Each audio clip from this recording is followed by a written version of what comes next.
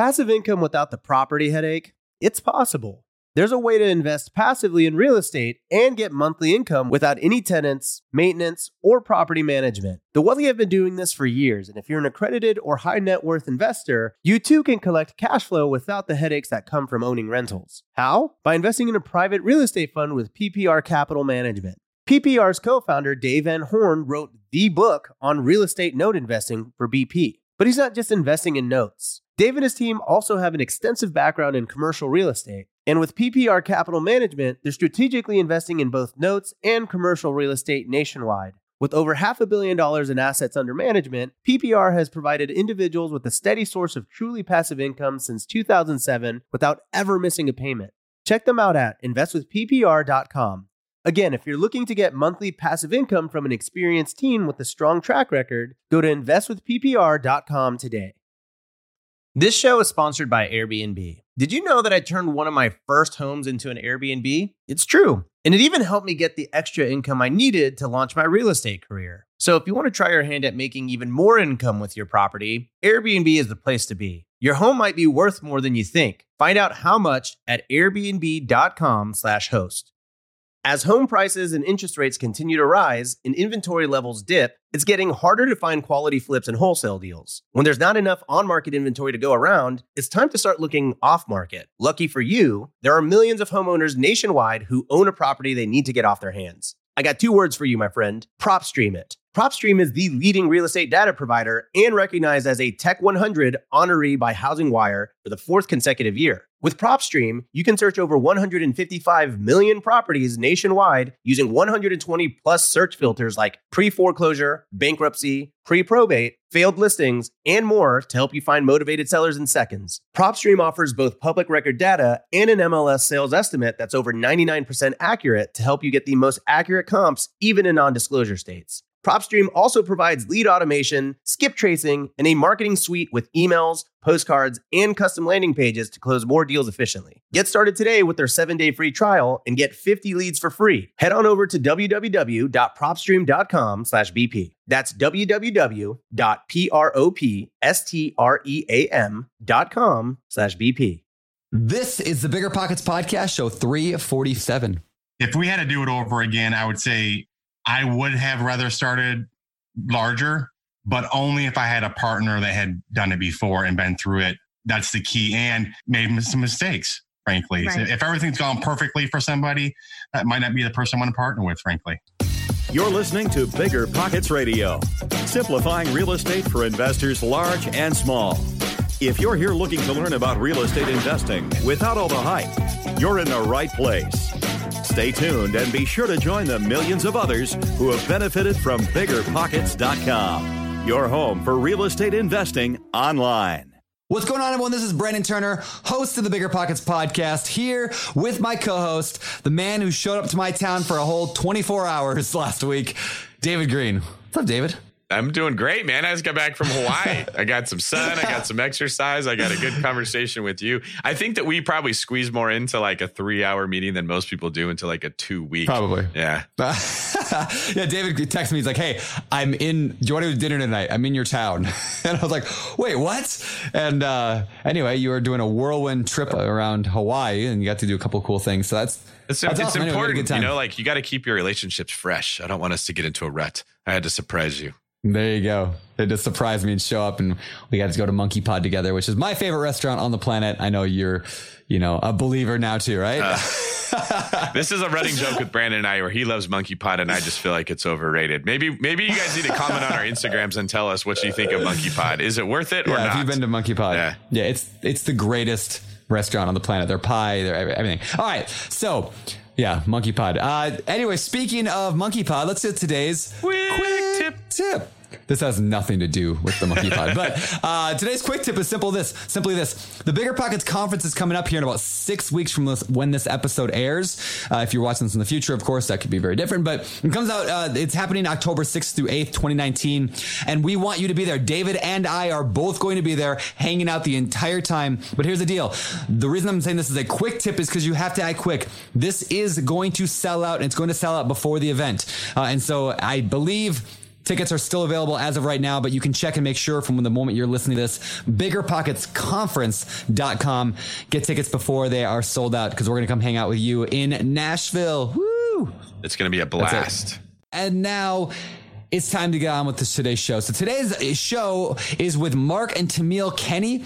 These are two individuals I met at the Pacific Northwest Conference out in Seattle, the one Tarl Yarber puts on every year. I met them a few months ago, and we had this long 3-hour conversation with them. It was great.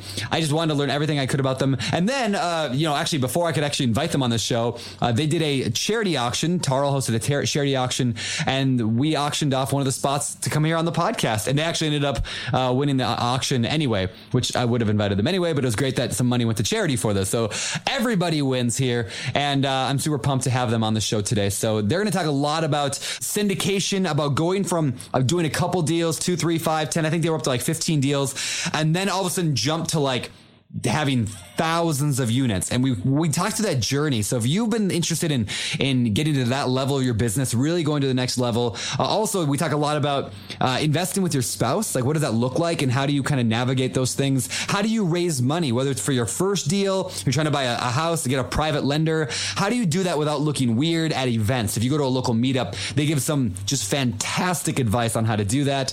And then later we talk about basically, David gives this analogy of the Chicago Cubs and how the exact same thing that finally made them win the World Series is the same thing you could do to really win in your life as well. It's actually one of my favorite analogies, David, you've ever given. So I know there's been a lot of them. So all that and more in today's episode of the podcast. So without further ado, let's get to today's interview with Mark and Tamil Kenny. All right. Welcome to the Bigger Pockets podcast, guys. Good to have you here. Thanks for having us, Brandon. We're excited to be here. Yeah, great to be here. Awesome. All right. So let's get into your story, and kind of figure out, how did you get into real estate? What was that very first deal? What did you do before that? And how did you kind of get into the world of real estate? Sure. Well, Mark and I have been married 24 years. So he got his first deal just before we got married. So I will let Mark tell y'all how he got that first deal. Yeah, first deal, I was 22.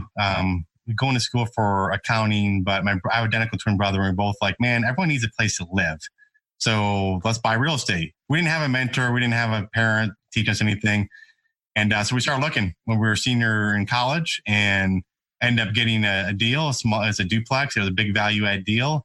And that's kind of how we ended up getting our first deal. It was we saved some money up. We were able to pay for it and get a loan for the rest. And that's the deal we did. Okay. So you started on a smaller deal. Then how did you get from that to what I know you do today, a syndication? How did you go from I did a duplex to now I syndicate real estate? Yeah. We bought a few other properties in between there, not a lot. But then I was doing IT consulting at the time, had IT business, and really wanted to replace that income because I was working so much. I'd sleep 3 hours a night, work 80 hours a week, literally. And no time for family. And so Tammy didn't like it for some reason and said, you need to do something different. And I said, if we're doing something different, you're going to do it with me. So I'm going to drag you down with me. And so we said, there's no way I can replace my IT income with just buying, 2, 3, 4 units every couple of years. Can't do it. So let's syndicate, raise money from other people. And that's what we started back in 2013. But we started originally as a passive investor, and quickly after that did our own deal. So you mentioned that you started off passive. What do you mean by passive? Well, a friend of ours was doing an apartment syndication, and he asked us to invest as a passive investor in his syndication deal, which just means he was doing all the work. He found the deal, and we were supposed to just sit back and collect the checks. And that is what happened? It did. It actually went really, really well. So that was a good first experience for sure. That's cool. Yeah, we've had a few people on the show talk about how sometimes one of the best ways to get into the larger deals is to be a passive investor in somebody else's deal, which I did. I put, I think I've done 3 syndications now where I put money into other people's deals. And I got to kind of see how they worked and what I liked and what I didn't like, and look over their, documents and their executive summary, PPMs, all that. So I felt a lot more comfortable jumping into bigger stuff myself. Would you guys agree? Right. It's a great way. It's a great way to start. I think there's kind of a misconception that you're going to learn so much by doing that. And syndicators tell investors, hey, invest with me and you're going to learn how to become a syndicator. That's not true. Yeah. You're going to learn the way the process works, and you'll learn a lot more than you knew before. But in my personal opinion, by being a passive investor, you are not ready to become a syndicator just by being a passive investor. 100%. Too many more things. Yeah. Yeah, 100%. So, all right. So let's go through that very first deal. Walk us through, like, I mean, maybe we should go back real quick. Let's go back to the earlier deals real quick. The 13 to 17, whatever was in there. I'm wondering, like, first of all, where were those properties at? How are you managing those properties? Like, what did that look like? What was your business like during those years? Yeah. So, we just got married basically. So I bought my first property and it was a duplex in Michigan. They're all Michigan. Okay. That's where we both grew up. Small town that he grew up in. Okay. Yeah. So kind of a big rehab deal. And we're like, okay, I was traveling for work, sometimes 5 days a week and coming back and shoveling snow in winter and evicting people. And so hanging our own drywall, fixing toilet. Yeah. We have an 8-hour toilet story that, we all got an 8-hour toilet story. Yeah. And it was like, you know what? This is really kind of sucky actually, because we're spending so much time doing that. And it was all recourse loans, which means we had personal liability. I was 23 years old at the time and wasn't making that much. And so I always had that kind of hanging over us, and we self-managed. We didn't have any money to pay anyone to do anything else. So we did everything ourselves, essentially. Well, and we, unfortunately, and I was only 20, and when Mark was out of town, I had to deal with the tenants and the contractors. So we unfortunately believed a lot of the tenants' stories when they told us they were going to pay us. And then we hear kind of from one of the other tenants that they didn't feel they really needed to pay us because they thought it was just extra money in our pocket. Like we didn't have a mortgage on it or anything, and we didn't need the money. We also learned not to allow family to come in before they've signed some kind of lease, because then they have like this squatter's rights, and getting them out is more challenging than getting a regular tenant out. Yeah. So lots and lots of lessons learned. Yeah. All right. So now that you've done that, and I'll let David jump in too. I'm just hogging the mic here, but now that you've done that, I'm wondering, do you think it's easier, and we can kind of try to quantify that word a little bit, but do you think it's easier to do what you were doing then or to do what you're doing now? And not just because you gained experience, but like, do you think it's more work to do what you were doing then or more work to do what you're doing now? Like, how'd you look at that? I mean, the way we did it was definitely more work then because we were self-managing. Yeah. If you had enough smaller properties and you had a third-party management company, I don't think it makes much difference, frankly. The difference is when you get into syndication, you're going to raise capital. That's a whole new game. I mean, you're going through it right now. You said several times. Yeah.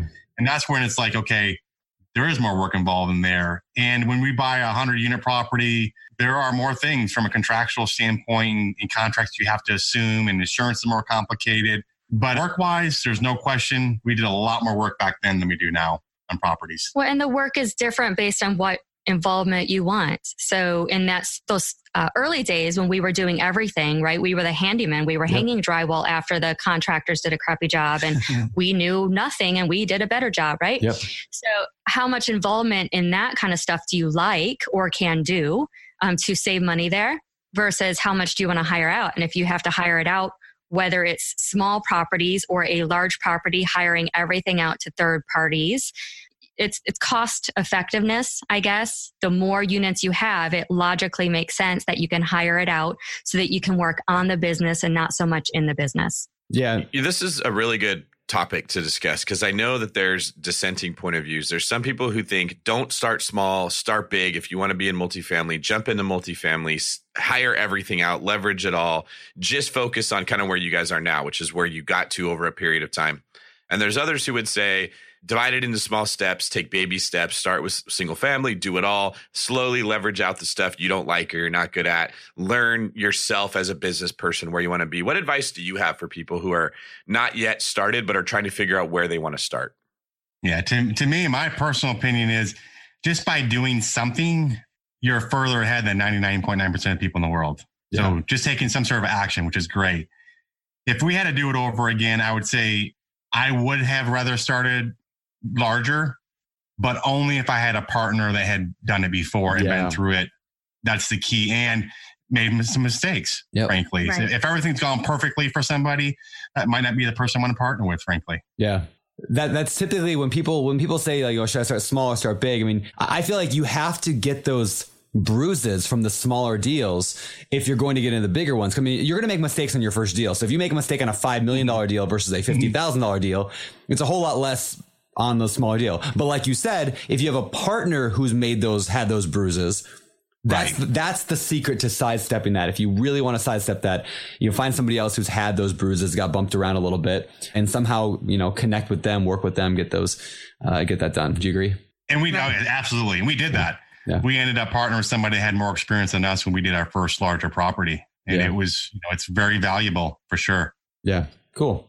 All right. So let's go to the end of your story so people have an idea of totally where you're at today. And then we can kind of get into how you got there from that first deal. So I guess, what do you have right now? Like what kind of real estate do you own? How many units do you have? Give us an overview of your current business. So we bought over 5,000 units. We have about a little over 4,300 left. We sold probably about 1,000 units last year. Wow. 5 states. So mostly Texas and Southeast US. And that's kind of where we're at right now. We've been changing our, we still buy some pretty big value add deals, but reality is those, mid 80s construction, $5,000 to $6,000 rehab are much easier to deal with. They just are. So we kind of change our model a little bit, but we still won't turn down deals if it makes sense, frankly, that are those big value add deals. Okay. Yeah. So that's pretty substantial, going from I own, 13, 14, 15, 16, 17 units to I own 5,000 or now 4,300. Right. Let's kind of walk through, I guess, how you got from there to there. So what was the very first, you started passive, you said. What was the first multifamily then you did, like as you guys, like as an active or part of the GP? Yeah, it was a 64 unit deal in Mesquite, Texas.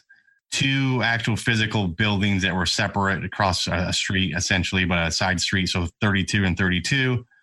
That was kind of the first deal we did. Okay. And it was a mid 80s construction kind of nice property. The owner was originally only selling one of the buildings.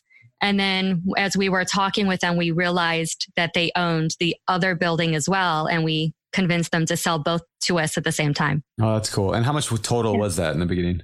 Like how much were you paying for that? $3.9 million. Okay. So $3.9 million. How did you finance that then? So we got a Freddie Mac loan on that one, actually. Okay. Small balance loan.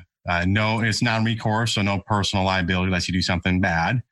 The difference though with Fannie versus Freddie, this Freddie loan, you don't get any rehab dollars. So if you have rehab to do in a small balance, Freddie won't give you rehab dollars in a loan where Fannie will. Interesting.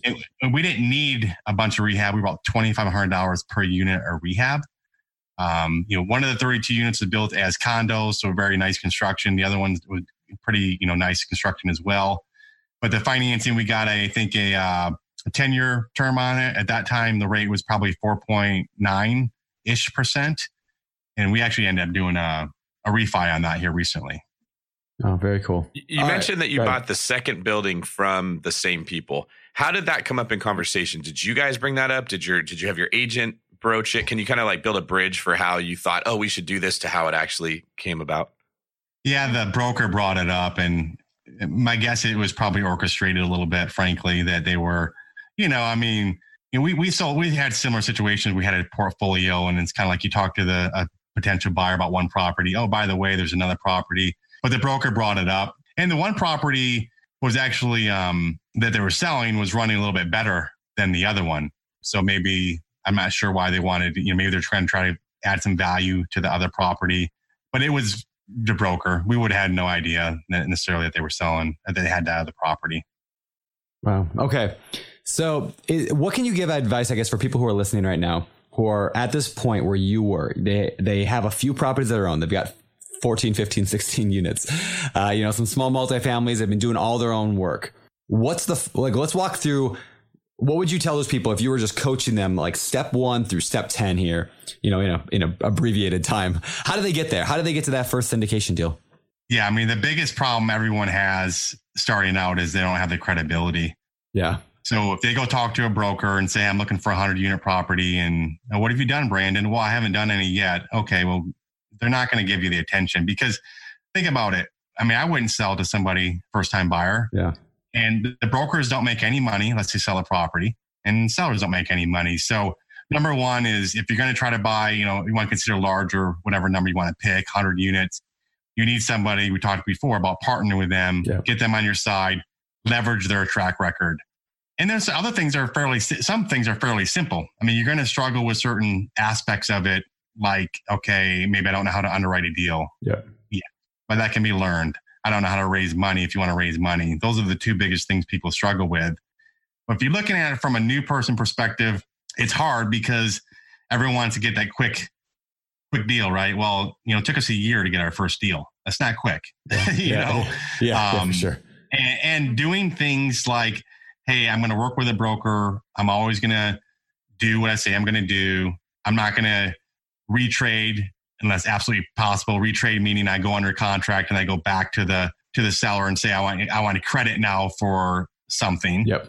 And then, I always tell people too, don't be a jerk. It might sound like, okay, well, of course, don't be a jerk. There are people that, I say, if you don't know if you are, maybe ask your spouse. They'll probably tell you whether you are a jerk or not. But reality is that people want to do business, people they know, like, and trust. I mean, everyone says that. It's not always about the person that can close the deal. You want to be able to have a relationship with somebody that's easy to work with.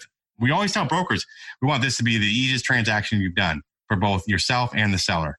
And we keep getting more deals because of that. So, having that long-term mindset, which is hard when you're starting out, not get in a position where you think you're, going trying to beg for money. You don't want to be in that position. One of the easiest ways is to come, if you can do it legally, right? But come into somebody else's deal, become part of the general partnership, help them raise money. Yeah. But it's all about, if someone has done it before, leverage their track record. And there are a lot of things that you can do as a brand new person in the business, even if you have no money, to add value. So you need to add value. You can't just say, hey, Brandon, I want to partner with you. And you're like, well, what are you? I'm like, well, I have time. Well, that's useless. Now you have to train me, right? Yep. So make an effort on your own to start learning different aspects of the business, and don't try to be an expert in every single aspect of it. Try to pick one or maybe two areas probably that you're already good at naturally and become really good at those. And I would say, don't be so desperate to get into a deal quick that you're willing to partner with somebody just because they have a lot of experience. You really do need to make sure that your values align, that you've done your research, that they do have a track record of being somebody who maybe will even communicate to other people the way that you do. We've had experience with a partner who was good at what he did, but he wasn't tactful of how he disagreed with brokers or with people or laughed at people in their face. And that's taken offensively, right? Yeah. So you really do need to kind of date before you marry a partner, because it's a lot harder to get out of a partnership than it is a marriage nowadays. Well, I think one thing that's really good to point out is that your relationship with your broker or your agent is actually a partnership. I hear it get spoken of all the time, like, well, I hired him. It's his job. Find me a deal. That's your job. But who takes a job they're not going to get paid for? That's not a job. That is a partnership. He only wins or she only wins if you get a house, and you only win if you get a property. So you need to approach it from that perspective. Do I partner well with this person? Do our personalities match? Are the expectations we have the same? That's the number one thing when I hear people complain in the forums, or people come to me and say, hey, David, I know you're an agent. My agent's not doing this thing. How do I get them to understand what I need? They never, ever, ever had a conversation in the beginning where they spelled out, this is what I would like from you. Just this morning on my Instagram, I heard someone say, hey, my agent does all these things great, but they don't look for houses for me. I'm looking on my own on Zillow. Is that normal? And I just thought, like, why didn't you tell him in the beginning, I'm expecting you to bring me properties, or I don't need you to bring me properties, but I want this. And it never comes up. And I understand a lot of other relationships that we think are the same as this, that you don't have to do that. Like your waiter, you don't have a conversation when you first meet them saying, okay, how often are you going to fill up my water? Can I expect you to offer me drink recommendations? So this is different. And I think if people understand it is a partnership, they will treat it the same way that they would as if someone came to you guys and said, hey, I want to get in on your deal as a general partner. That would open a very long conversation. What are you going to do? What am I going to do? What are you good at? Where can you help me? When people don't have that with their broker, they almost always end up having a bad experience. I love that because, we know countless examples of people that don't have that conversation, even people that are going to be part of the general partnership, which sounds bizarre, but we've seen it time and time again. Even recently, a couple people that we know, they're saying, I'm partnering with so-and-so. I'm going to partner with Brandon. Well, what's Brandon going to do? Well, nothing. I'm not real sure. You know what? I'm like, are you serious? Yeah, is surfing part of the general partnership? Is that a thing? Exactly. Or they'll say we're partnering with so-and-so for a certain type of deal. It's a development deal as an example. And I'll ask the question, have they done development before? I'm not. Yeah. Are you serious? You're going to be giving away equity, spending your time, money, losing money potentially, and you're not even doing the simple things. And so people enter into partnerships on a whim. Yeah. And you better, the second kind of conversation is you better have everything in writing up front. To your point, David, is who's doing what. And if you're not doing it, what are the consequences? Yeah, really good. Well, point. I was just in Hawaii the other day, and Brandon and I were meeting and talking about business stuff like we tend to do. And that was what most of our conversations are about, is who should I partner with? How should the partnership look? What am I going to do? What are they going to do? And I made a video while I was there that basically I just talked about when you're choosing an agent, you should ask your agent, what are you good at and what are you not good at?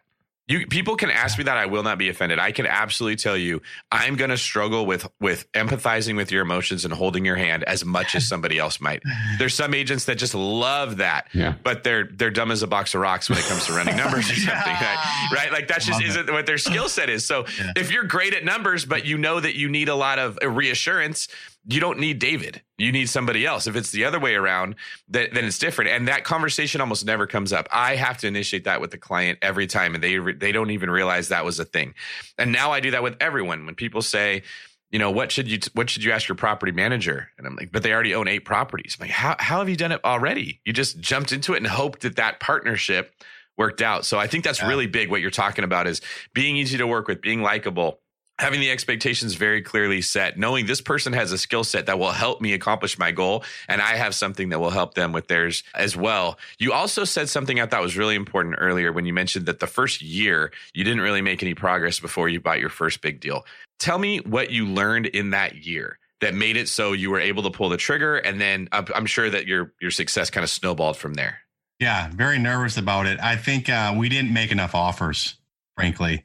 I mean, I was finance background, so underwriting deals really wasn't a major issue for me to do that quickly, but you can sometimes be too conservative in general early on. And that's partly from, like, now you can look at a deal sometimes and without even thinking about it, you can kind of be like, start poking holes all over the place, right? And it just kind of just comes to you.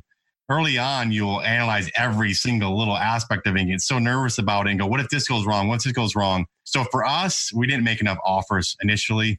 And 2, we had a very poorly defined criteria. 8 units? Okay. 800 units? Okay. Well, we couldn't do it 800 units and we didn't want to do it in 8 units. So why are we actually spending time wasting our time on it? So we looked at everything. So having a clearly defined criteria, plus it makes you a lot better with brokers if you can rattle off, this is my criteria. So they're not wasting their time either. Oh, I love that you said that, because this is something that newbies, no matter whether you want to get into your first deal, your 100th deal, like, a 100 unit or a single family, they make the same mistake. It's like, what do you want? I want to buy real estate. Well, great. Yeah. Well, what kind? Well, like the real estate kind. It's like, okay, get specific. I mean, it's one thing. This goes back to, and I've said this on the show before, but I'll say it again now. If somebody were to come to you and say, hey, hey, Mark, I'm looking for a job, you'd be like, good for you. But if somebody came to you and they're like, hey, I'm looking for a job in the IT field somewhere in like the Michigan area, preferably at like a Fortune, 1,000 company or larger. Do you have any ideas? All of a sudden your mind starts working like, oh, how can I help this person? Do I know anybody that fits that criteria? So when you give people general things, they're going to give you general answers. But when you give people specifics, you give your agent, I'm looking for duplexes in this state at this price range. Well, now all of a sudden you're seen as more serious because you actually know what you're talking about, you're using the right language. But 2, then their mind starts working. How do I get you that thing that you want? Mm-hmm. So yeah, I think newbies have a fear of missing out. That they don't want to be more specific because they're like, but what if a screaming deal comes along and it wasn't a duplex, it was a triplex. So the agent didn't think of me. And so they start with, because I get that a lot too. I just want to find a great deal. It can be anywhere. It can be anything. I don't know how I'm going to buy it. I don't have my money lined up. Just tell me when you get it. Yep. My brain knows that the amount of work it would take to try to remember that is too much. I'll never do it. But Brandon, like to your point, this is specifically what I want. You said it earlier, Mark, like mid 80s construction, value add opportunity, this many units. Now that broker has like a little Rolodex card. Do we even use Rolodexes anymore? I guess it's kind of an outdated concept, right? But they have a little note they can make in their mind that when they see this, they think of you. And that's what you're trying to do. You're trying to get everyone you come across to think of you when they come across the piece you need. So Brandon and I were just talking in Hawaii. He's telling me about his business. I now know the things that he needs for it. If I meet a person who I think would be great for what he specifically described, boom, I'm going to send him right to Brandon. If he was like, oh, I just need, somebody really smart that knows real estate, there's no way I would ever think of him, with the number of people we come across. Yeah. Plus with investors, with your investor pool, knowing what they want. Some people, you almost have to work backwards and say, well, if I find a property like this, will my investors be interested in it? Yes or no? Maybe, maybe not. There are a lot of things that some investors don't like, and other investors like different aspects of it. They want that big, huge value add. Other people get freaked out by bridge loans. Other people love them. So understanding your investor pool is critical. Yeah. So how did you balance? I don't want to be reckless and just write offers that I shouldn't be writing with. I'm afraid I don't want to write offers. Was it just tightening your criteria that allowed you to be confident? Yeah. And end of the day, this was, several years ago. So there was a little bit more room in the market. So we could negotiate more back then. Now it's getting tough. Yep. But we could come in and say, well, you want 4.3, we're at 3.9. Maybe we end up at 4, and it still works for us. So we had some flexibility. Another reason why that criteria thing is so important. I was just thinking, I'm reading this book right now called Built to Sell by, I think it's John Wardlow, maybe. I don't know. It's called Built to Sell. It's really good.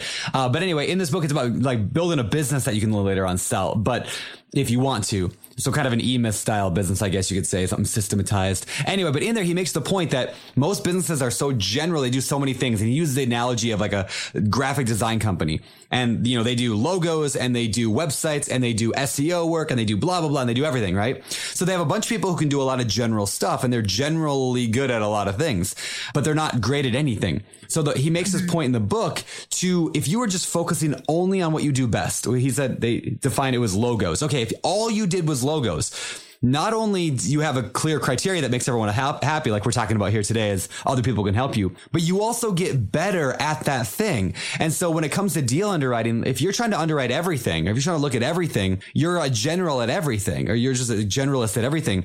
But all of a sudden, if you're like, no, I am buying apartment complexes between 100 and 150 units in the Dallas market, all of a sudden now, like your ability to analyze those deals is so much greater because you've done 100 of them that are all the same thing. You know exactly what the water bill is going to look like in that area, or you know exactly what the, whatever. So that's just another, I guess, benefit of that focus.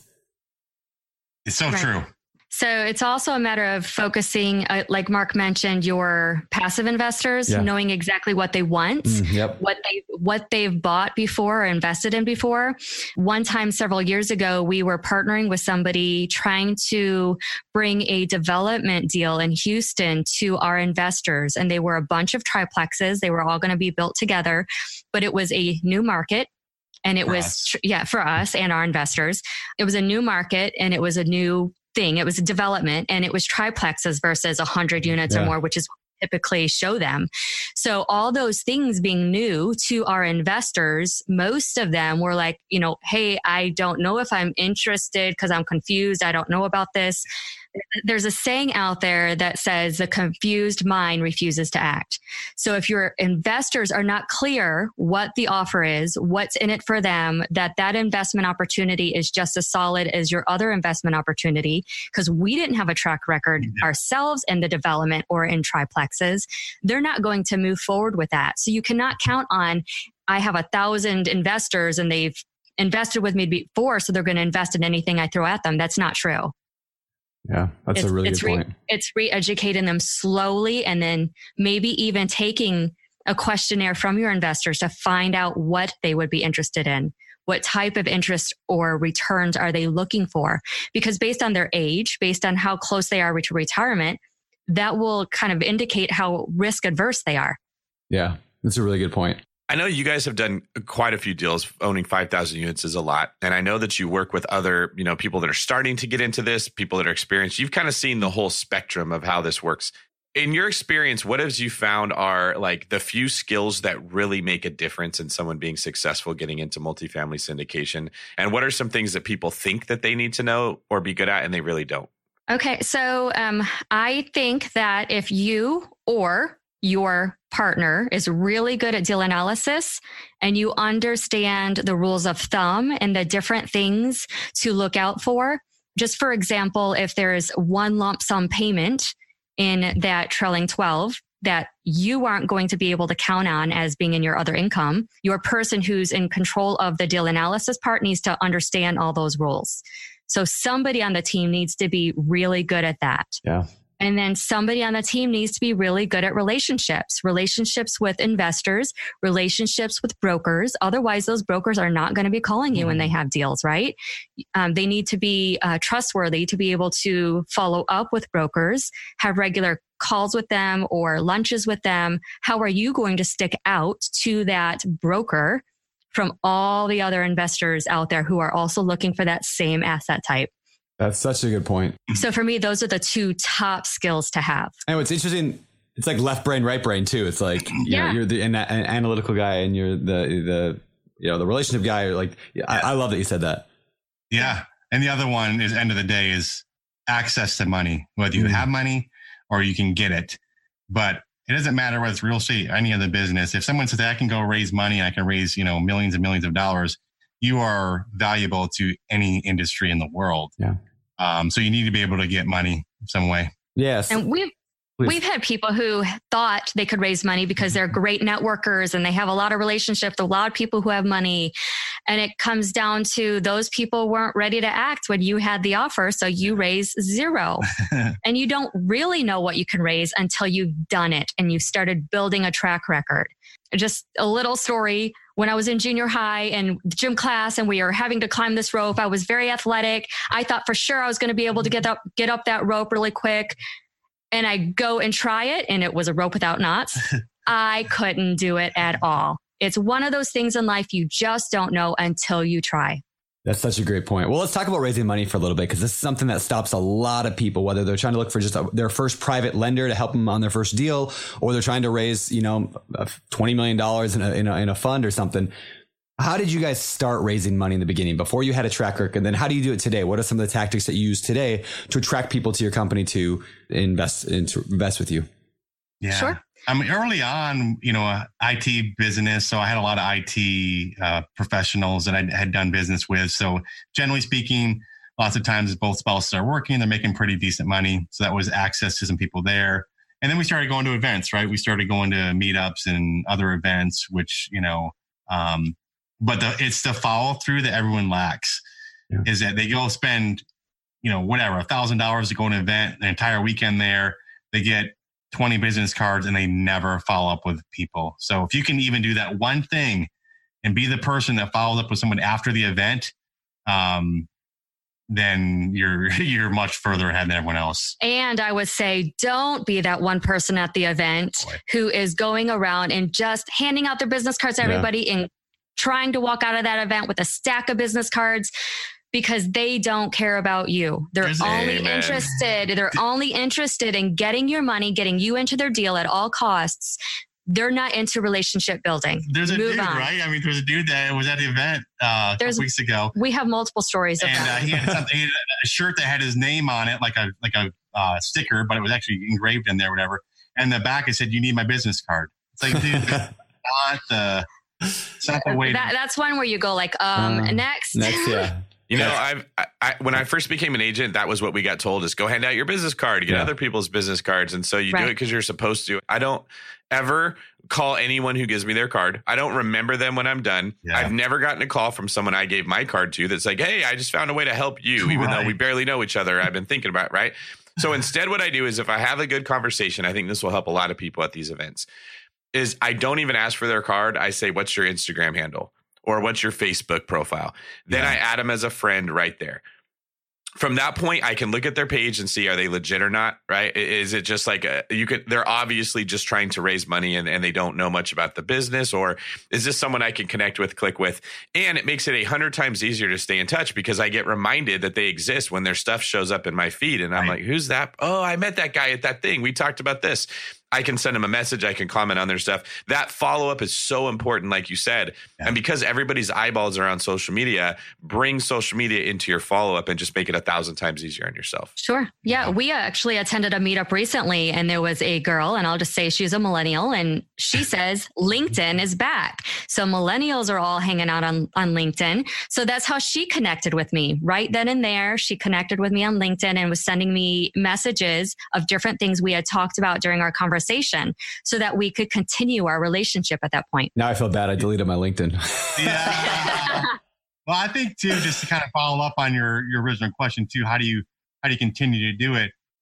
You know, LinkedIn and other, platforms. If you don't have someone's email address, we know a guy, this is a true story, he had over 1 million people following him on YouTube. Not a real estate guy, another guy. And he got cut off permanently, 100% from YouTube. They axed him. Wow. So he has no access to any of those people now. So when you're on social media, end of the day, you want to be able to get, people's email addresses. Yeah. You need to give them something of value. You can't be like, give me your email. You have to have something of value. Maybe Brandon puts together 10-step checklist and gives you the first 3 and says, you want to see the other 7? And then they end up giving you an email and then you can communicate with them at least. Yeah, that's such a good point. I think, a lot of people out there, especially like Instagram influencers or Facebook people or whatever. Yeah. At the end of the day, you don't own those relationships. Right. The companies, Instagram, Facebook, YouTube, they own those relationships and they will shut you off if they want to at any time. Right. Yeah. Very important to get that email address, like a phone number, build your database on your own. So that way, no matter what happens, you've got something to fall back on. Right. So when you're raising money from somebody and you're talking with them and they say, I've got some, I like passive investing, or I'm a passive investor, or I like doing that. How do you, is there any tricks or tactics? I don't know if it's tricks, but in a good way that you use to get that person like into your, I don't know, funnel or whatever. Like, how do you get them from, I like doing this to they like you enough to give you a check for, or wire $100,000 to your next syndication? How do you walk them through that journey, the relationship wise? Yeah. Typically it's going to be more than one conversation. So if I met someone at an event, they're like, hey, I'm a passive investor. Again, it's that follow through. Hey, do you mind if I, send them an email? Say, hey, can we jump on a call together? Sometimes, and we have a guy literally that just invested after 3 years. He just invested our current deal right now. 3 years, every deal. I'm going to invest, and just never has, Yep. So sometimes it's being persistent and not pushy. You can be pushy if you want to, and it might work for some people. We're not like that. But then understanding too, if someone says, hey, I have, $100,000 I want to invest. I might say, well, maybe you should split that across a couple of deals rather than doing one deal. And it's that credibility and not that you're just after the money. In some cases, people aren't in a position to invest. So trying to see their perspective and not just getting the money. And then we mentioned before, people want to do business, people they like too. Having some common themes, like when we talked, right? Or we had several things in common, which is great. And it doesn't have to be yourself. It could be, hey, my kid's in dance too, and your kid's in dance. And having that relatability with somebody, not just business, people, it's all things being equal. If they like you, they're going to do business with you or someone that they just met.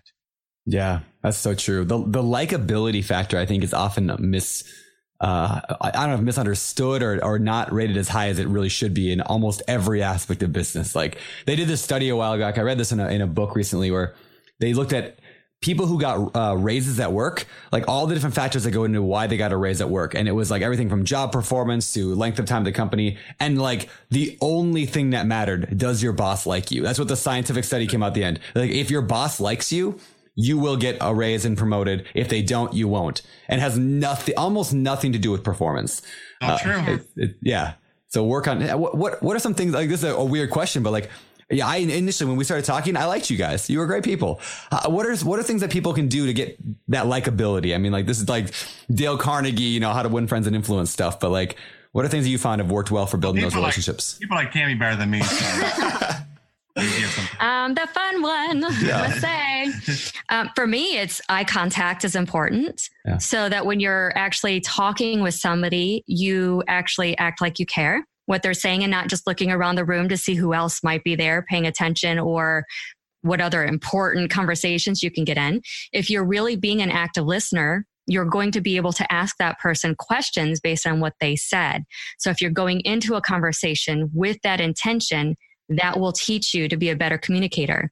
The best conversationalist is the one who can ask questions, sit back and just listen.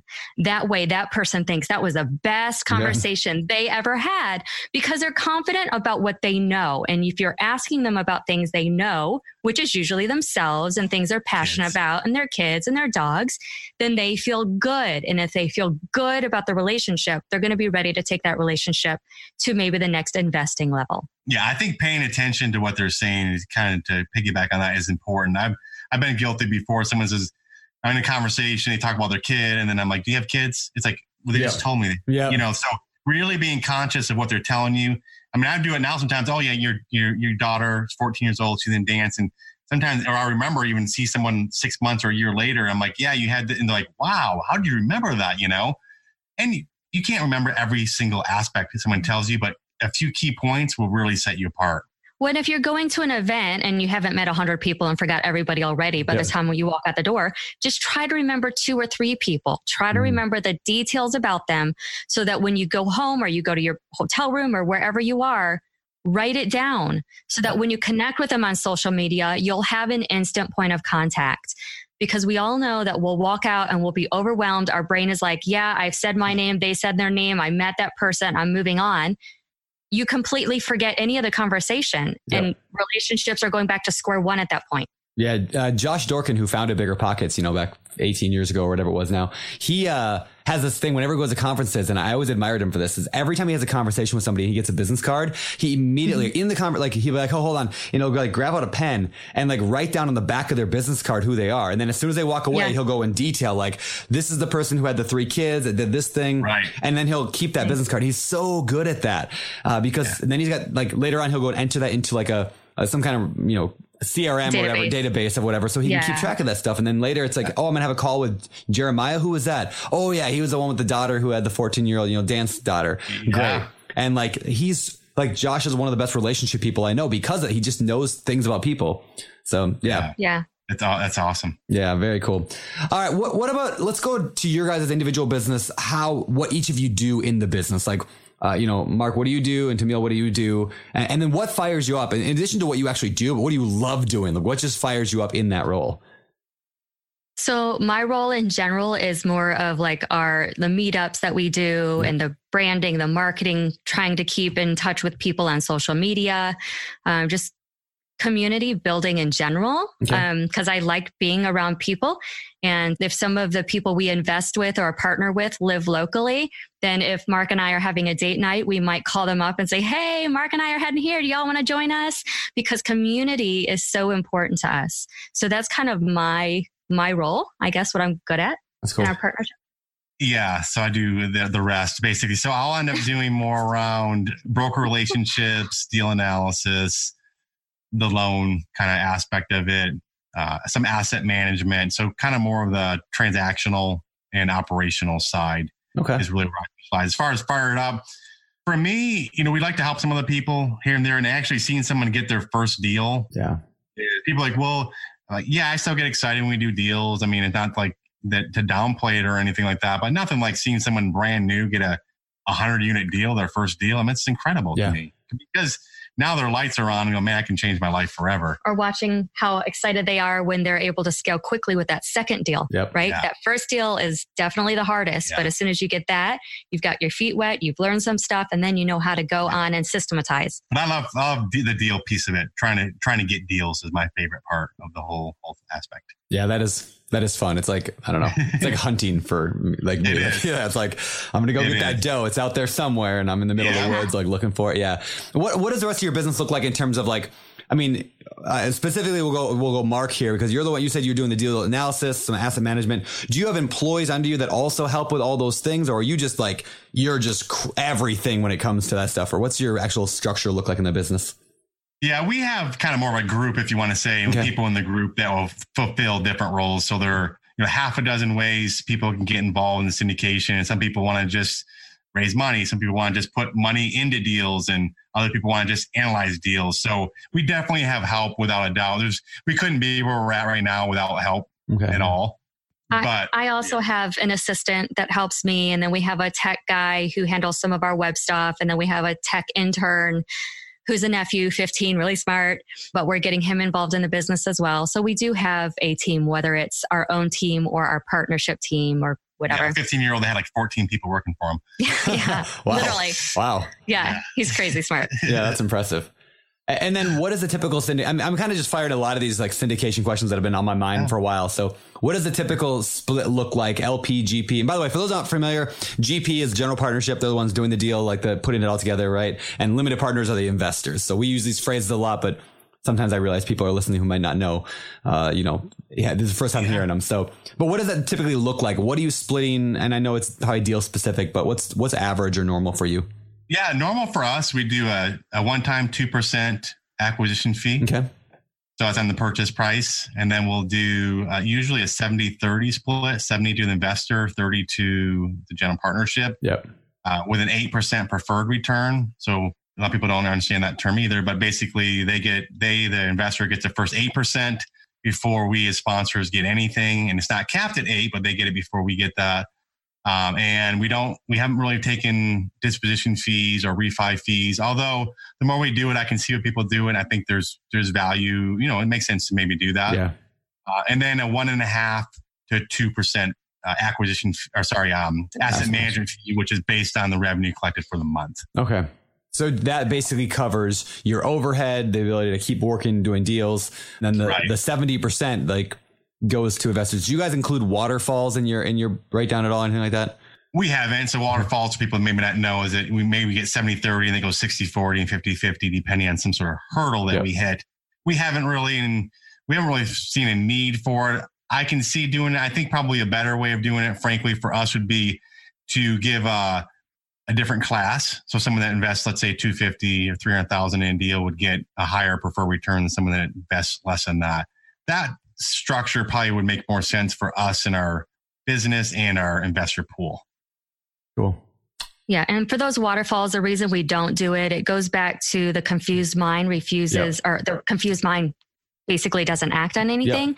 So if an investor has to read the investor documents multiple times to figure out exactly what you're going to get versus what they get, they're not going to act and they're not going to invest in your deal. So you've got to keep it simple for most investors. Depending on who your investor is. Right. Yeah. I mean, we've gone to the big guys before, equity guys, and you better be doing waterfall, and you better know what equity multiples are. You better know all these terms, pref equity. And if you don't, and they're not going to do business with you. So it really understanding your investor pool.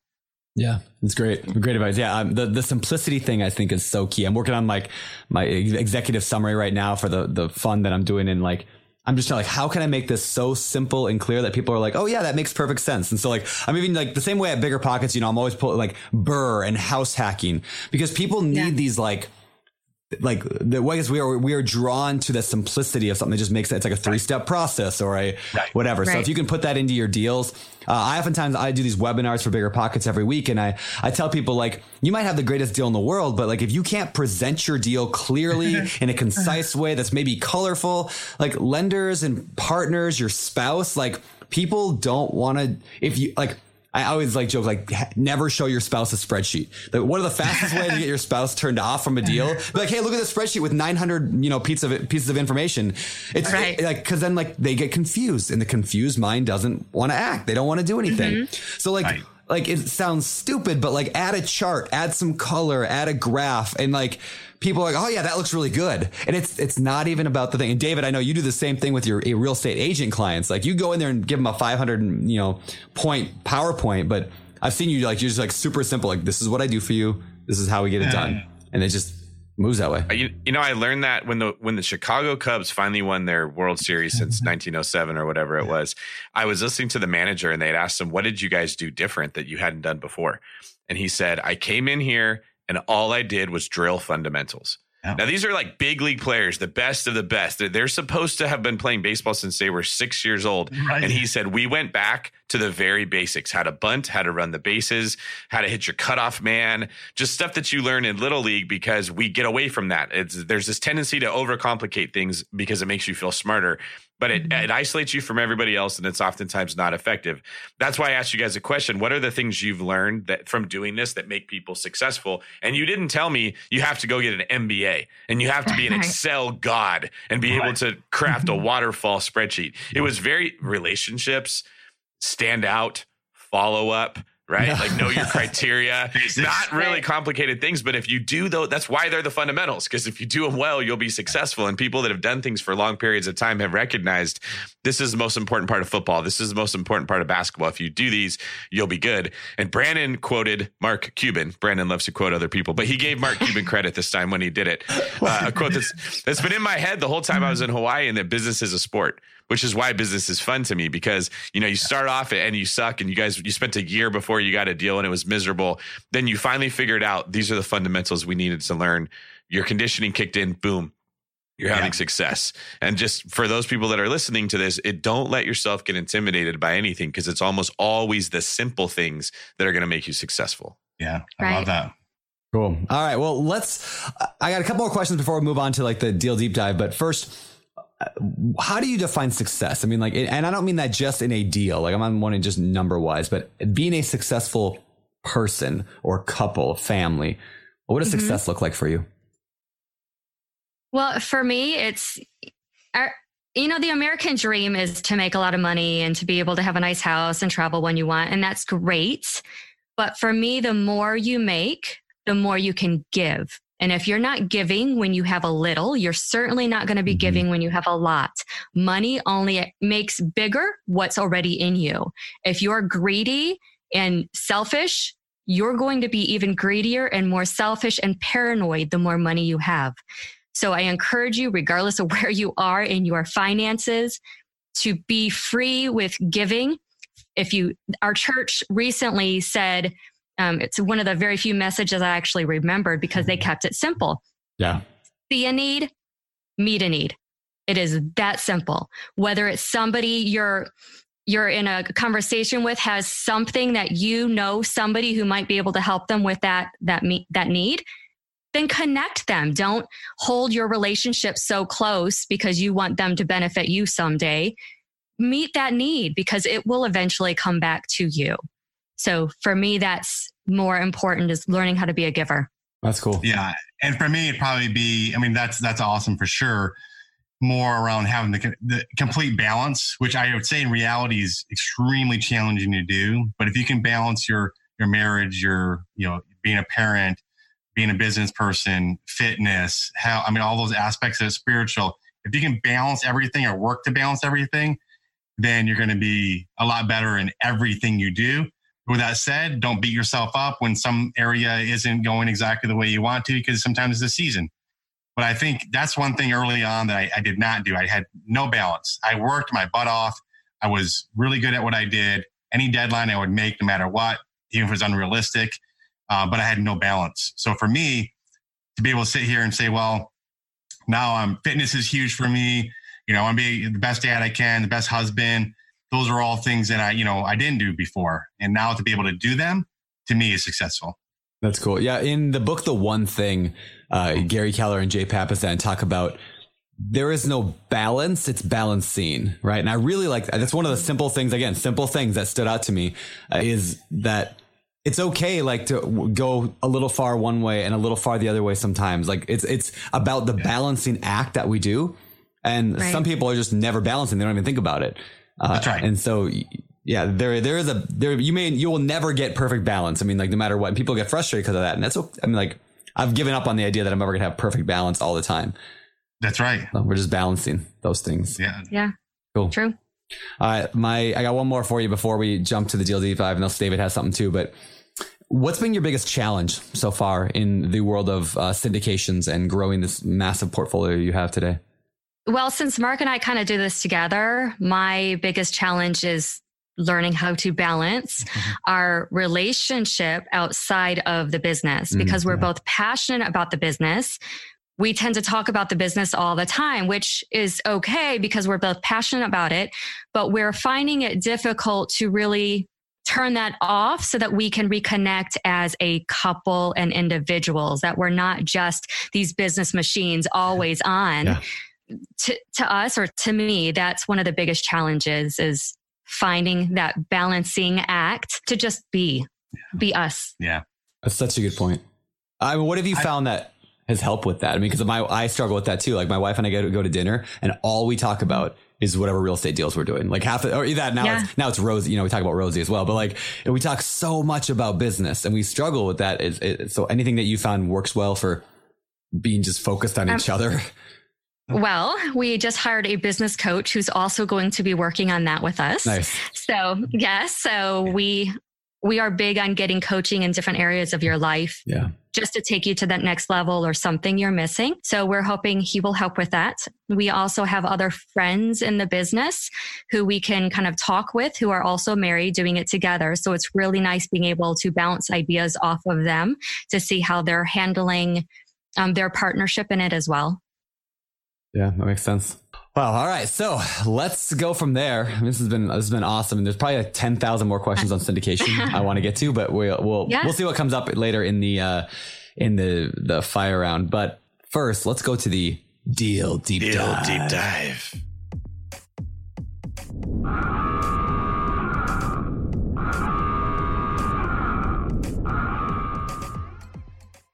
All right, this is the part of the show where we dive deep into one particular deal that you've done recently. Do you guys have a deal in mind that we can pick apart and go into the numbers? Yeah. Okay. So the first question, what kind of deal is this? I guess give us an idea of what kind of deal it is and also where it was located. What kind of property is it and where was it located? It's a multifamily deal. It's in North Dallas and it's 255 units. All right, 255 in North Dallas. And how did you find this deal? It was listed with a broker that we had a relationship with. Well, we had not done a deal with him before, but we had a relationship with him. Do you do most of your deals with brokers? I should have asked you that earlier, but we'll throw it here. We do. Now, a lot of the deals we get are off market now, but we definitely work through brokers and we don't really work directly with sellers. Okay. So you're not out there like, sending, we buy apartment. No. We're not. Okay. And when you say off market, I know we're going deeper than the deal deep dive, but when you say off market, what's the difference in your terminology between, because I've heard some different definitions of this, off market, pocket listing, broker, has a relationship, but hasn't listed it yet. I mean, like, how do you define what is off market and what do you mean by that? Yeah, I'd probably say two categories. One, it's listed. There's an offering memorandum, which is kind of their marketing, and they blasted it out. It's on their website. They blast it out to their email list. That's a listed property. In my mind, all the other ones are just a variation of that. Okay. If you not listed, not on the website, maybe they went to 3 people that they want to maybe potentially buy it. Yeah. Okay. That's about how I define it too. So yeah. Okay. Cool. Next one. How much was it? $15.4 million. Ooh, 15.4. And how did you negotiate that price? Frankly, it was a very fair price, which was a little surprising for the Dallas market. But we came down, we got a small credit on it, not a big credit. We got maybe $150,000 off, I think. But that was it. We didn't do a ton of negotiation because we knew it was going to be competitive. We knew it was a fair price and we wanted to be in the deal. We ended up getting a little bit less than we could, than we did, because we actually put a huge amount down as earnest money. I'm glad that you mentioned that. This comes up a lot in just the world of agents and buying properties, and investors who buy a lot understand it. There's this belief that it's your agent's job to get the price as low as possible. And that's not necessarily the case, because you could have went in there and said, well, your agent could have fought for you to get it for 10 million and someone else offers 15 and all you got was nothing. Mm-hmm. Right. It's to get you the property for the best price possible. So in this case, you could get 150,000 off. Sometimes you have to pay 150,000 more to get the deal. Do the numbers make sense is the best question to ask, as opposed to just like, how cheap could I get it? That's right. Right. And one point that you made about the brokers or the agents working for you to get the price down, for commercial real estate like we're buying, typically there is a selling broker. That broker works for the person who's selling the property. Their job is to get the top dollar they can for that seller. In our world, we don't typically work with buying brokers. You can if you're trying to find something out of state, you know nothing about that market, you don't have any boots on the ground, and you just need a foot in the door to get you started in that market, then it might make sense. But again, typically you're working with that selling broker and it's their job to work for the seller, not you. Yeah, so we negotiate with them, essentially. Yeah. All right. There you go. Cool. Okay, next question. How did you fund this deal? We syndicated the deal with a group of investors that we had. We had done a few deals before that, and we knew this would be something they're interested in, but it was our biggest raise at the time. So our investor pool, it was we did 506B, just means that we could only go to people we already had a relationship with, and we went to our investor pool. So 506B meaning we were working with accredited and non-accredited investors. Yeah, that makes sense. Yeah, I just did a 506C recently, and the difference being with the 506C, you can advertise and market, but you can't take non-accredited. And so I made that choice. Like I didn't know which one to do, but I thought because of the power of my Instagram, because I have so many followers, I thought I better go with the C. And I feel bad that I can't take a lot of, like, most of my followers I couldn't even work with because they're not accredited. But I thought it would be too hard with the podcast and all that to do 506B. But you guys done both. Yeah, you done both. Yeah. What have you found? Have you found a difference? Like, do you like one more than the other typically? The C I like as far as building in that your list, because after you condition them and they're in there for a while, then you can start offering, you have to get legal advice, what you want to do on that, but you can also start offering them 506Bs at some point in time. Yep. So it's a good way to build your list. Yeah. That's a great point. Great point. Yeah. What did you then, actually, let's go back to like some more specifics on this. So it was 15.4 million was the purchase price. Did you get you got a bank loan, I'm assuming, on a good portion of it, and then you raised the down payment, or did you raise the entire 15 from investors? So our equity raise was 4.8 million. Okay. And we did a loan assumption, which just means that the seller already had a loan and we assumed it from them. So not to complicate things, we assumed it. And then we also got what's called a supplemental loan. So the proceeds that we got were 75% of the loan to cost, which included some rehab dollars, which is a little unusual. So we assumed it from them, it put us at maybe like 60%. I remember it was leverage, and we got an additional loan from the same lender through a supplemental that gave us additional money. Okay. Very cool. Is that kind of like a second mortgage if we were dealing with like smaller deals? Okay. It is. Very cool. And then what did you do with this property? Like, what was the kind of the story then?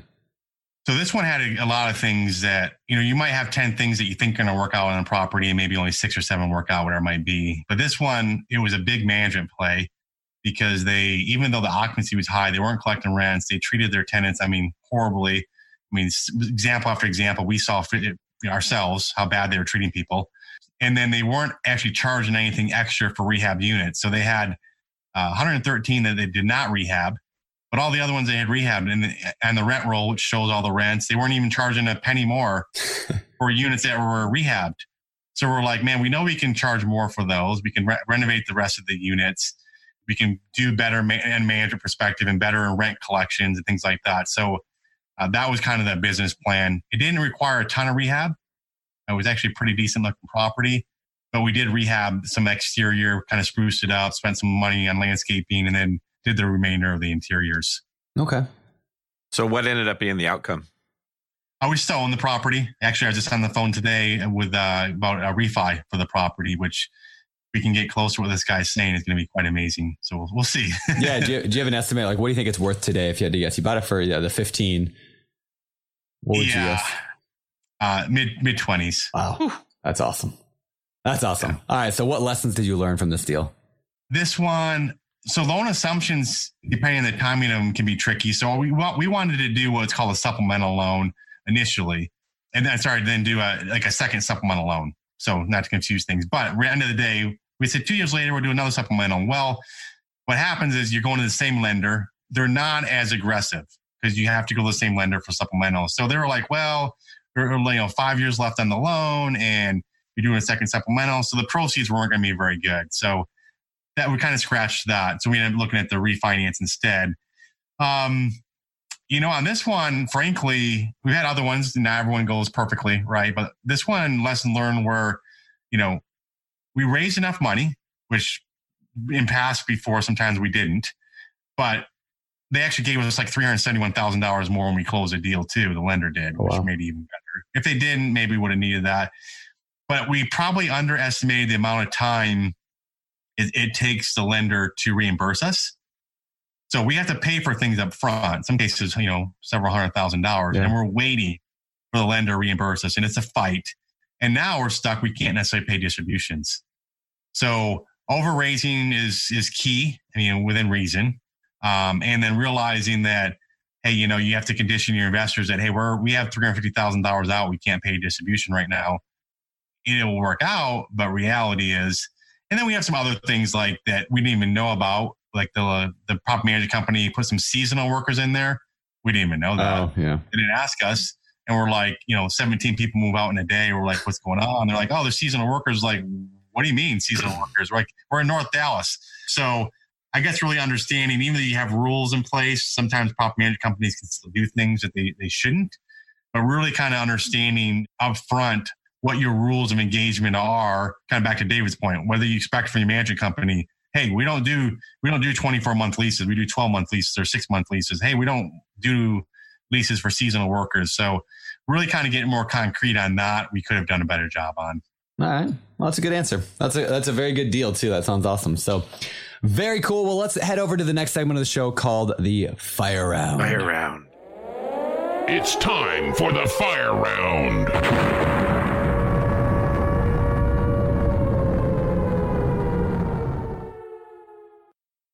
All right, it's time for the world famous Fire Round. These questions come direct out of the Bigger Pockets forums, and we're going to fire them right at you right now. See what you guys got to say. So here we go. Number one, I'm an Army helicopter pilot currently deployed. My wife and I just made $170K on the sale of our first rental property. I want to invest the money, most of it, back into real estate.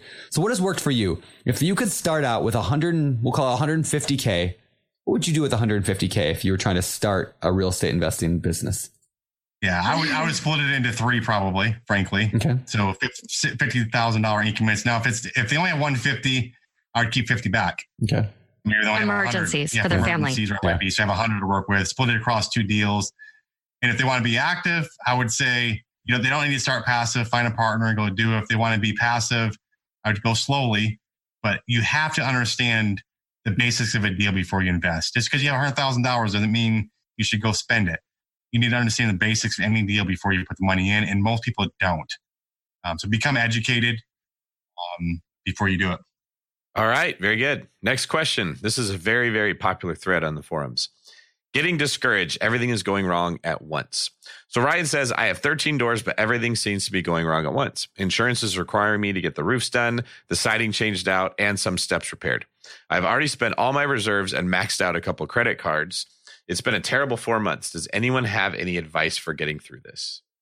I would say, I don't know where he is on the positioning, maybe looking at a refinance or bringing somebody in. I mean, if he's, you know, credit cards are horrible. I mean, just end of the day, right? So he'd be much better off bringing another equity guy in, get $50,000, whatever he needs, and give up part of the ownership of the deal.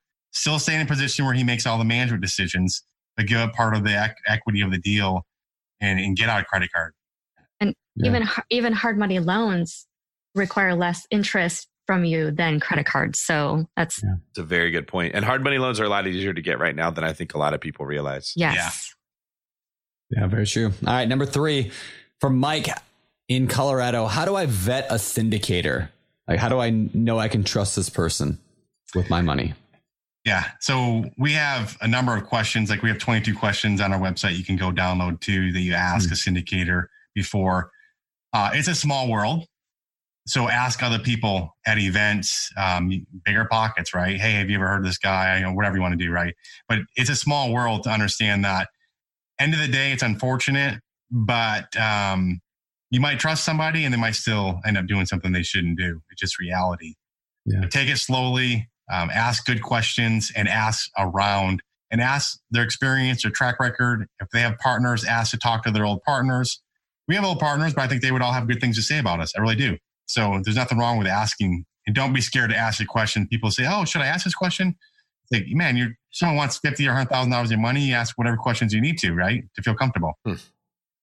You know, I had a conversation a couple of weeks ago with a gentleman who's a consultant for helps place high end clients with Microsoft and Google and stuff like that. Anyway, so he does a lot of hiring and things. And he gave me this piece of advice when hiring. I thought it was fantastic. And I think it applies to this as well, where he said, if you think back to a bad employee you've had in the past, like a bad one, and someone were to call you and ask you and say, hey, you know, I'm thinking about hiring this person for a really vital role in my company. What do you think of them?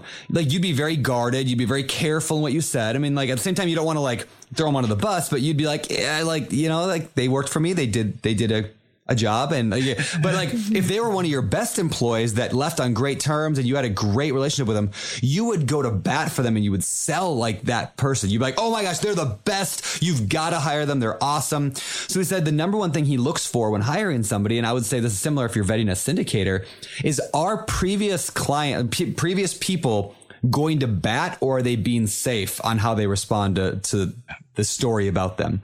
I thought that just blew my mind thinking that way. It's like, yeah, that's exactly how I would do it. If it was somebody that I didn't absolutely love, I wouldn't go to bat for them. Right. But I'd be very careful and very legal about it. Right. And, exactly. Yeah. So that's good. Yeah, I thought that was really good. So anyway, yeah, I would call up a previous person who's worked with them and just say, what do you think of them? And if they're selling you on it, then it's a good chance that they were actually really good to them. So anyway, cool. All right. Great advice, Brandon. All right, last question. I'd like to claim ownership, but I did not come up with that idea. I don't claim ownership for things. You're becoming so much better at not taking credit for other people's ideas. Credit for any quote. Oh, God. All right, from Pete Harper in Streetman, Texas. The seller for a 12-unit complex I'm looking at has been refusing to provide detailed financials. They sent a flyer with high-level figures, but the numbers don't look right to me. I've requested 3-year actual financials, but the seller's refusing. I've never run into this before. Is this a red flag? Yes. Yeah. Oh my gosh. Yes. Yeah. We run into it many times before. We do. Even on the larger properties. And end of the day, we have to position it, if the seller has a reason to give it to you, if they do, like, hey, my lender won't give me a loan unless you're going to do that.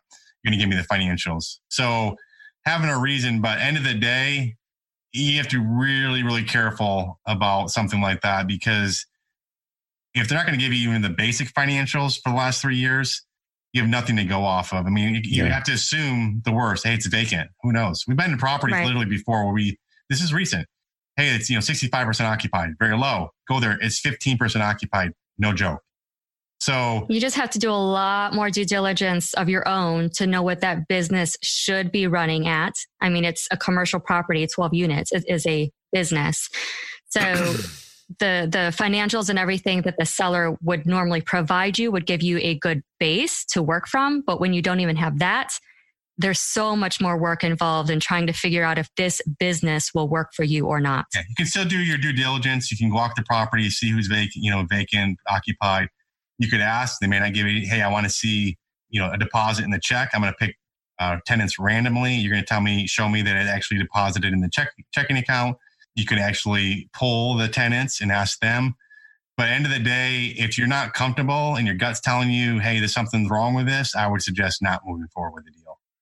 Yeah, I like that, because there's two reasons it could be that's motivating the seller. It could be that they're lazy. They just didn't keep good books and they don't want to have to do the work, which would be better. Or it could be like actually bad. They're not getting money. They're misrepresenting the property. It's not being rented out. Right. And so what I like to do, because this comes up a lot when I'm representing clients in deals where the seller says, I'm just not going to give you that. And and my client's like, what do we do? I don't know what I'm supposed to think. And I like to try to create a situation that puts the onus back on the other side, the responsibility on them. So I would probably draft something that says, okay, well, if you don't give me any information, I got to assume the worst. Here's the price I can pay you if I have to assume I'm buying 12 evictions. Yep. Right. Here's the price I can pay you if the financials look this way. Which one would you rather have? And if they say, well, I want the higher price, say, great, then you need to give me the financials and you can have it. If not, here's my offer and it looks terrible. And now I've created incentive in the seller to earn himself more money by giving me the financials. If they still refuse to do that, then I would just assume, well, that's because you are misrepresenting this property and I'm having to buy evictions basically at that point. I'd walk away. Yeah, for sure. It's great. Yeah, good point. All right. Well, that is the end of the fire round. Now, before we get out of here, let's head the one last segment called the world famous. Famous Four. All right. These are the same 4 questions we ask every guest every week here on the podcast. But before we get to it, let's hear what's going on this week over on the Bigger Pockets Business Podcast. Hey there, Brandon and Bigger Pockets Real Estate Podcast listeners. This week on the Bigger Pockets Business Podcast, we talked to James Anderson, who co-founded an axe throwing business that brings in nearly $1 million per year. He's going to tell us all about starting a brick and mortar experience business, and he's going to tell you how you can get your entrepreneurial business off the ground today. So make sure you subscribe to the Bigger Pockets Business Podcast. We'll see you on Tuesday. Now back to your famous 4. All right. With that, let's get to it. Number 1, and you guys can answer this individually or together if you'd like. What is your favorite or current favorite real estate related book? The only real estate related books I've read was when we first started, and that was by Ken McElroy, The ABCs of Real Estate Investing, the Advanced Guide. And then if you're wanting to self-manage, he's got the management book as well. It's just very simple. It tells his story of how he started and why he transitioned from single family to apartments and why they rock. Cool. Yeah. Anything different for you, Mark? No, Stick with that one. That's Perfect. All right. How about your favorite business book? Yeah, business book. I mean, I don't know if you want to consider, it's kind of the default, but Kiyosaki's book, Really Rich Dad, Poor Dad, it was the biggest influence on me personally as far as mindset perspective, without a doubt. Cool. What about some of your guys' hobbies? Working out in general, I guess. Mark's very, very diligent and I'm trying to be diligent, but I'm more dedicated on the job right now. So I'm a little less diligent, but we both would really enjoy that. Fitness, UFC, while watching MMA. That's really the only sport we follow right now is people bashing each other's faces in. Way cool. That's fun. and cars. Oh, cool. Nice. Yeah. All right. Well, final question. What do you believe sets apart successful real estate investors from those who give up, fail, or never get started? I think it's mindset. It's not how many times you fall or try to avoid falling. It's how many times you're willing to get back up, whether it's business or relationships, right? Like Mark and I have been married 24 years and it's tricky. Business is tricky. Life is tricky. But you've got to learn how to work around those obstacles. Like we talked earlier, it's a balancing act and it's being confident that you will be successful and just getting back up and trying again. Don't give up. Yeah, I know there's a study done somewhat recently and the word really was grit, Yeah. And end of the day, that's what it comes down to. When everything looks bad or nothing's going the way you want to, but just sticking through it. It's grit is what's going to get you through it. Mindset, obviously, you have to have a mindset you're going to do it. But a lot of people have mindset, frankly. It doesn't mean they're successful. They have to take the action. The action is what's going to make it successful. Yeah, that's a great Awesome. answer. Great answer. All right. Last question from me. Tell us, people, where can people find out more about you? People can find out more about us by checking out our website at thinkmultifamily.com. That's THINK multifamily.com. They can also reach out to me personally at Tammy, TAMI at thinkmultifamily.com or Mark, MARK at thinkmultifamily.com. Perfect. All right. Well, thanks, guys. This has been a lot of fun. And yeah, this has been cool. I'm excited to kind of get more into your world and learn how you guys do this stuff. So thank you for joining us today. It's been fantastic. Thanks for having us, really Brandon. Appreciate it, guys. Yeah, thank you. All right. And that was our episode with Mark and Tamil. Kenny. Yeah, good people. Very, very smart. And I learned a ton. I love that. Yeah, they've got a really good system down. I like how they explain how each of them, like how they kind of divide up the business and then how they work their own personal relationship into the business. That's not something I have to work on, but I know a lot of investors do. Like Brandon, we talk about that a lot, is how you balance those two things. And your point about you're never in balance, but you're always balancing was very insightful as well. Thanks. I made that point up all myself. I didn't read that in a book like The One Thing at all. I completely made that up. I'm going to put it on my Instagram later as a quote, and I will put Brandon Turner under it. You're growing so much in this giving away credit. Josh Dorkin will be so proud of you. I know. I gave Josh a good shout out today on the podcast as well. No, yeah, really good stuff. And yeah, I really I didn't say this in the interview. I could have probably, commended them even more. Just like how smart that is about the two sides, the left brain and right brain. You really need both sides to put together a real estate deal. And if you don't have that personality side of things and all you are is the analysis side or vice versa, that's the hole you need to fill in your business. And so go out and find somebody who's like that. Amen. That's great. Cool. Well, with that, I guess it's time to get out of here. David Green, anything you want to say before we get out of here? Anything that's going on in your life or interesting or anything you need in your life? I'm hiring real estate agents for my team. If anybody here is a talented person who wants to kind of step up their game as far as making more money or even step up their investing and they want to work with me on that, please reach out, especially if you live in the Northern California Bay Area. And I do these meetups, pretty much every month where people can come and I teach them for free. all that I can, because we're all about giving value away as much as we can here. So take advantage of that, because you don't know. I might get hit by a bus tomorrow and you'll be like, oh, I wish I'd gone to one of those meetups. I think in general that the couple today showed us the power of going to meetups and meeting people and letting people get to know you, not just an email and an inbox, but as a real human being makes a big difference in your business. So you should absolutely be taking advantage of that. That it does. Thank you. Cool. That being said, this is David Green for Brandon, finally giving away quote Credit Turner. Signing off. You're listening to Bigger Pockets Radio, simplifying real estate for investors large and small. If you're here looking to learn about real estate investing without all the hype, you're in the right place.